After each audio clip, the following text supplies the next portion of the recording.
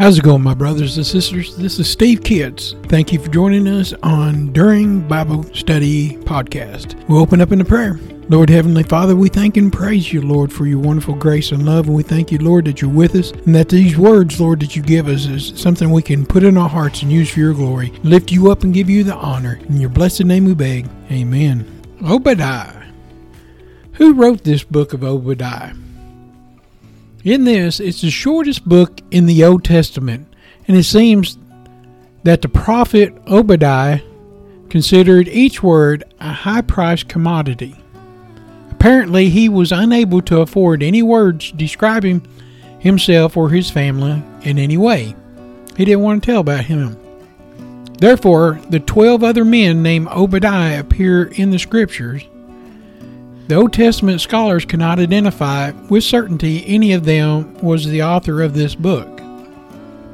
The tiny book of Obadiah introduces itself as a message from God, in the same way that Numa, Isaiah, Micah, and others have this vision.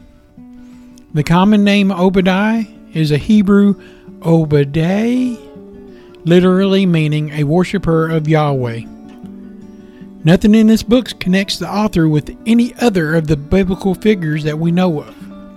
Through the ultimate identification of this prophet is shrouded in mystery, Obadiah's emphasis on Jerusalem through the prophecy of judgment on the foreign nation of Edom allows us to at least assume that Obadiah came from somewhere near the holy city around the south kingdom of Judah. So where are we in this book? The dating of the book of Obadiah accurately is nearly impossible due to the scant history information that's contained in the book. Obadiah is unique in several different ways. It's the shortest book in the Old Testament with only 21 verses. Unlike most prophets, Obadiah does not speak to Israel. Instead, he gives his message to one of Israel's most hated enemies, the nation of Edom. Despite being so short and directed at foreign people, it still converts all of the basic themes of the Old Testament prophecies. If the prophet of Israel had spoken through movies instead of writings, Obadiah would be a teaser trailer. Since the book is so short and the historical context is critical, the father of the nation of Israel, Jacob, had a rocky relationship with his brother Esau. And we see that back in Genesis 27:41. Esau's descendants became the Edomites, who settled in the mountains of Seir, southeast of the Dead Sea. References to Esau, Mount Seir, and so forth are references to the people of Edom. For centuries prior to Obadiah's prophecies, Edom had harassed Israel. They blocked Israel's exodus from Egypt, even warred with Israel off and on under many different kings. Partly because of their constant hostility, no other nation is threatened with the judgment in the Old Testament as often as Edom was. The nation of Edom was blessed with terrain, resources, and trade. The mountains and cliffs made it easy for them to defend. Abundant minerals meant that there was plenty of mining for wealth. Edom was also located in a major trade route, so they had friendly relations with many of the surrounding nations.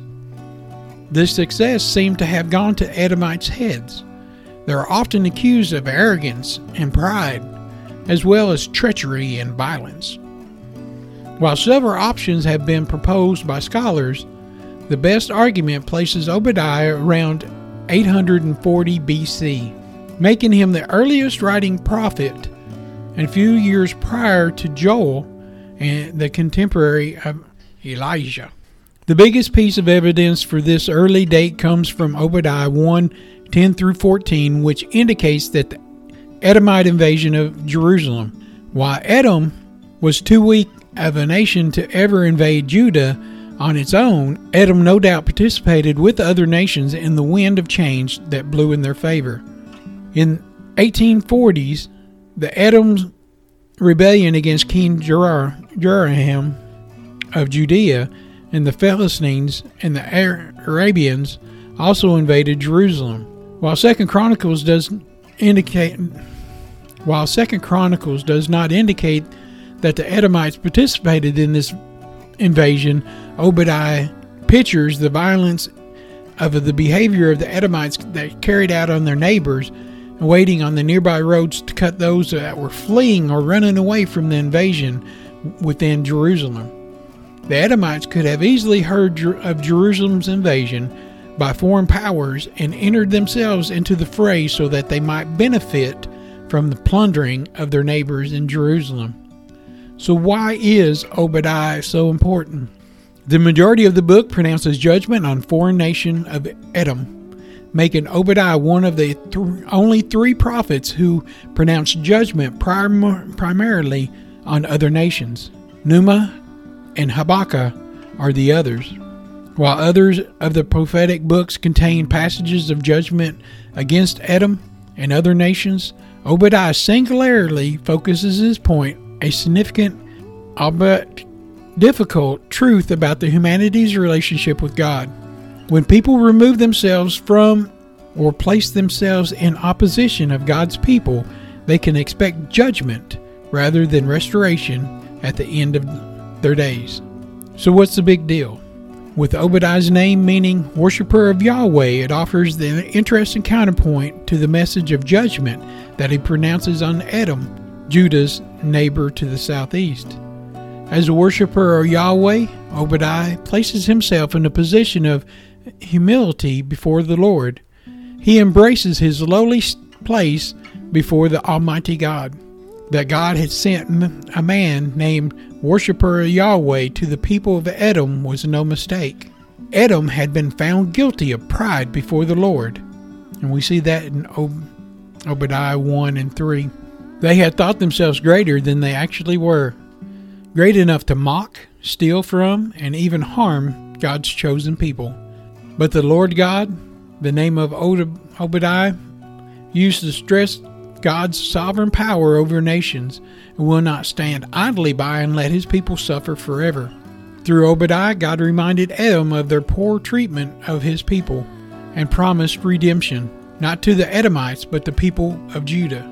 The nation of Edom, which eventually disappeared into history, remains one of the prime examples of the truth found in Proverbs 16 and 8. Pride goes before destruction, and a haunting spirit before stumbling.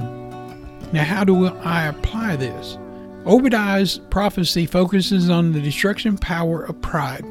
It reminds us of the consequences of living in a self-serving manner, of following through on our own feelings and desires without considering the impact of others around us. Do you struggle to set aside your own wants and desires for those of God and others?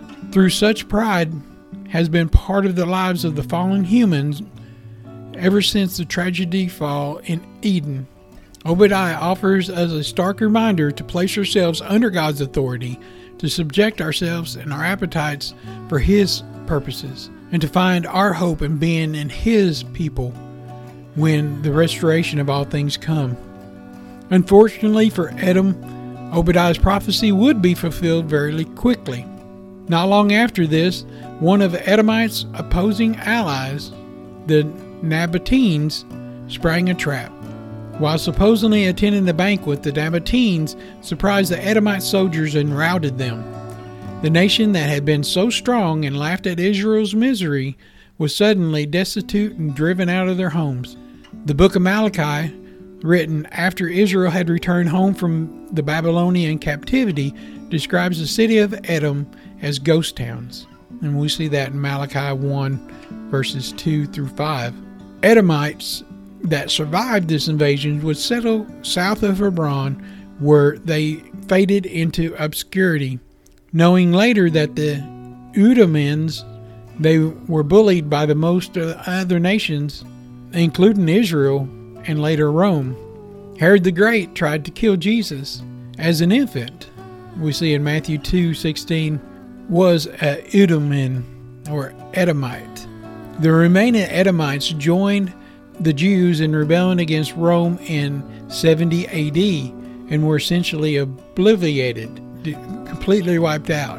As a nation, they became extinct. And the very end of Obadiah includes the prediction which looks forward to the end times when the territory of Edom will be occupied by Israel and ruled directly by God.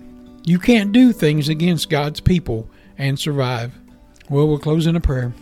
Lord Heavenly Father, we know, Lord, that you control all things, that you're in charge, that we look to you and we hold on to you, Lord, and we know that we don't need to make fun of anybody else. We need to take care of our own lives and our own ways and give you the honor and the glory the best we can through it. In your precious holy name, amen. I want to take a minute to talk to you about Buzzsprout. Today is a great day to start your own podcast. Whether you're looking for a new market or a channel, may I suggest that you share your thoughts and your ideas with the world. And it's just so fun to have a talk show. Podcasting is very easy, inexpensive, and a fun way to expand your reach online. Buzzsprout is hands down the easiest and best way to launch, promote, and track your podcast. Your show can be online and listed in major podcast directories like Apple Podcasts, Spotify, Google Podcasts, iHeartRadio, and many more within minutes of finishing each recording. Podcasting isn't hard when you have the right partners. And a team that they have at Buzzsprout is passionate in helping you succeed. They want you to succeed. Join with over 100,000 podcasters already using Buzzsprout to get their message out to the world. Let's go ahead and create something together. God bless you. Let me tell you about a new product that you probably need to go check out. It's called Talking Jesus Doll at JesusDoll.com. If you use my promo code SteveKids at checkout, they'll give you an extra 10% off. With all the woke culture going out affecting kids with cartoons and toys, they're trying to separate your kids and your grandkids from the family and from God. I recommend that you introduce Jesus to your kids as early as possible. That's why we're partnering with the Talking Jesus Doll. It's a plush doll that talks. When you squeeze the hand, it speaks 10 phrases that Jesus said in the Bible, from the Lord's Prayer to John 3:16 and everything in between. With everything that's going on, it's important to introduce our children to the love and the lessons that Jesus had for many years. I love this product, and so does everyone else. The reviews are amazing, and kids are learning the Bible verses and using the doll to minister to others. If you have kids, grandkids, nieces, and nephews, this is a perfect gift for them. It could be for Easter, birthdays, and even Christmas. Teach your kids about the Lord. Go to JesusDoll.com and use the promo code SteveKids for 10% off, and God bless you.